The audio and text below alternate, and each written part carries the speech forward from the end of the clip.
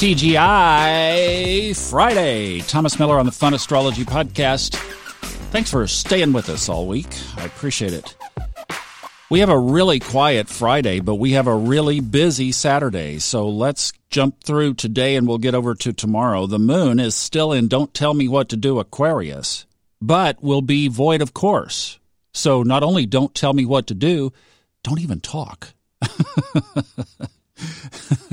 That's a good way to wrap up the Aquarian moon lunar transit this month, isn't it? To just go into your little shell and say, leave me alone.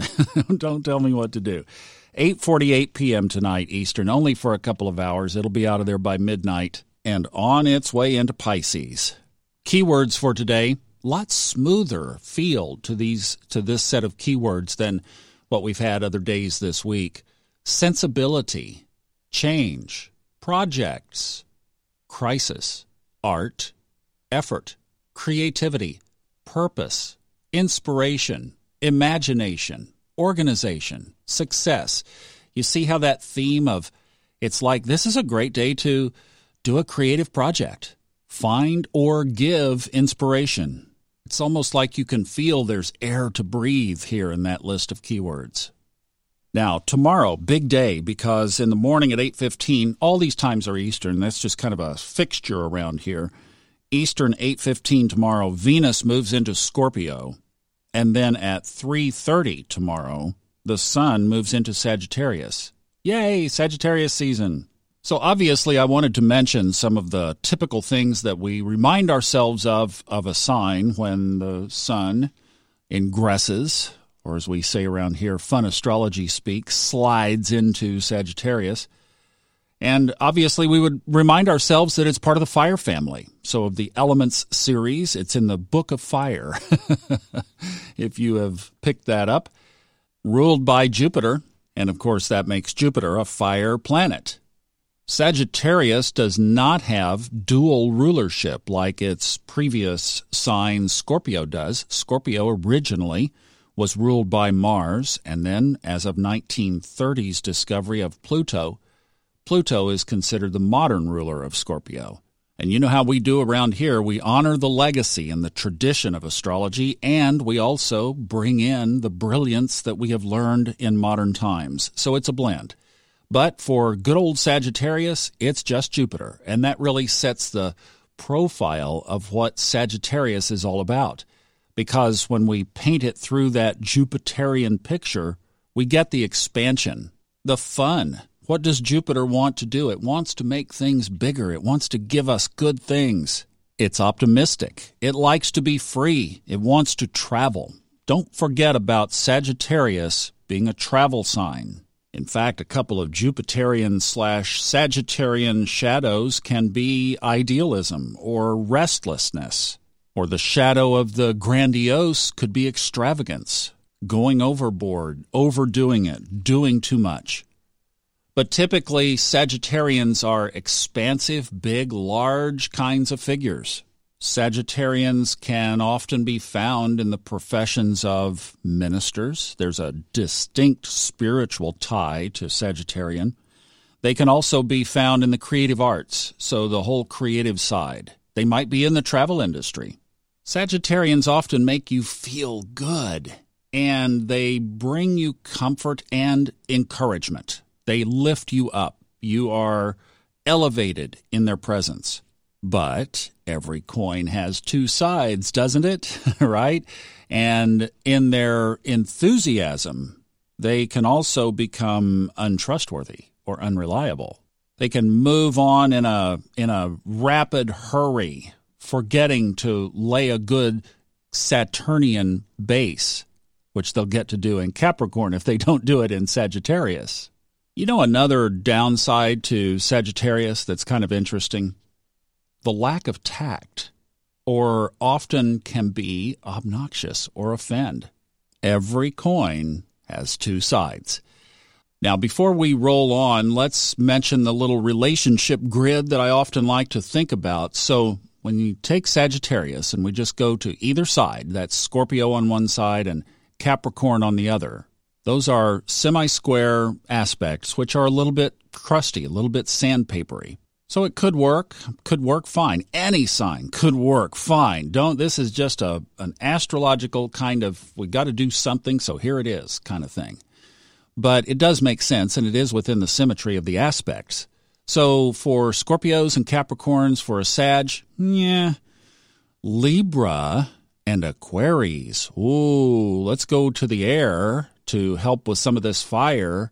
And, if the Sag, the expansive Sag, could get along with the attitude of don't tell me what to do, or could handle the purely aesthetic balance of a Libran, then there might be a good fit, because that is the sextile 60-degree aspect.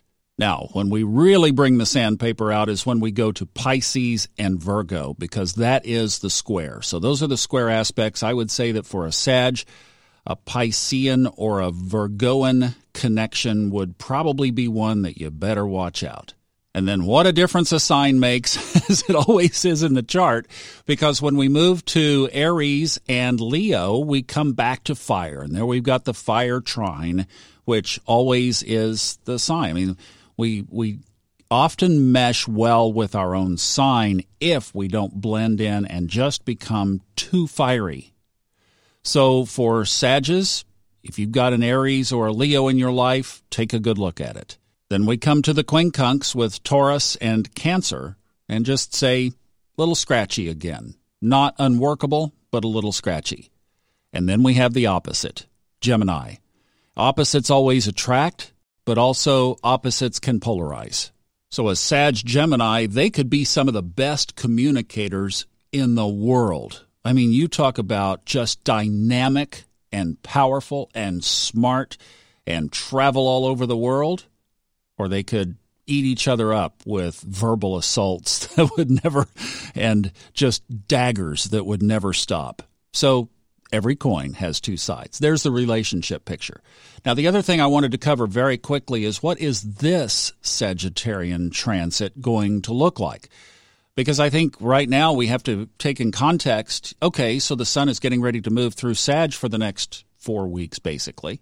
What's it going to look like? Well, this one will probably be similar to how the Scorpio transit was. Because during Scorpio season, we only had the Sun and Mercury, basically, in Scorpio. Venus will get there, but it'll get there just as the Sun is kicking out into Sag. Now, Venus has a little faster transit through Scorpio because right at the end of the Sun's transit through Sagittarius, so basically the last 4 or 5 days, Venus will also be in Sag as the Sun is getting ready to move out. So that's mid-December, like the 15th up until the 20th, right in there, 21st. That will be that shared space with Venus. But also Mercury will be in Sagittarius, and Mercury is in detriment in Sagittarius. And that's pretty much for everything that I just described on the shadow side of Gemini in the opposite compatibility factor. Also, Mercury is about our intellect, our ego intellect, our ability to learn, to perceive, to gather information, to come to conclusions, to store and share knowledge. When that hits Jupiter's Sagittarius, it becomes like the lottery balls in the machine on a Friday night. They're just constant motion. You can't hold on to a thought. You can't work with a thought and mature a thought. So that's why opposite ruling sign Mercury is considered in detriment in Sagittarius. Well, that went a little bit longer than I'd hoped, but I hope that gets you set up for Sag season. And what's interesting too is when the Sun, fun astrology speak, slides into Capricorn, guess what will not be there? Saturn and Jupiter. Yay! So, other than Pluto, which is just camped out there forever, like the tenant you can't get rid of, is that the Sun and Mercury will basically transit through Capricorn kind of, I don't want to say effortless, because this has not been effortless, but it should be I'm not even going to say smooth. You know what I'm saying? At least Saturn and Jupiter will be gone. Yes! So we really have a couple of good transits coming up here. So hopefully we enjoy that a lot. All right? We need the break. Have a good weekend. I'll see you on Monday. Bye-bye.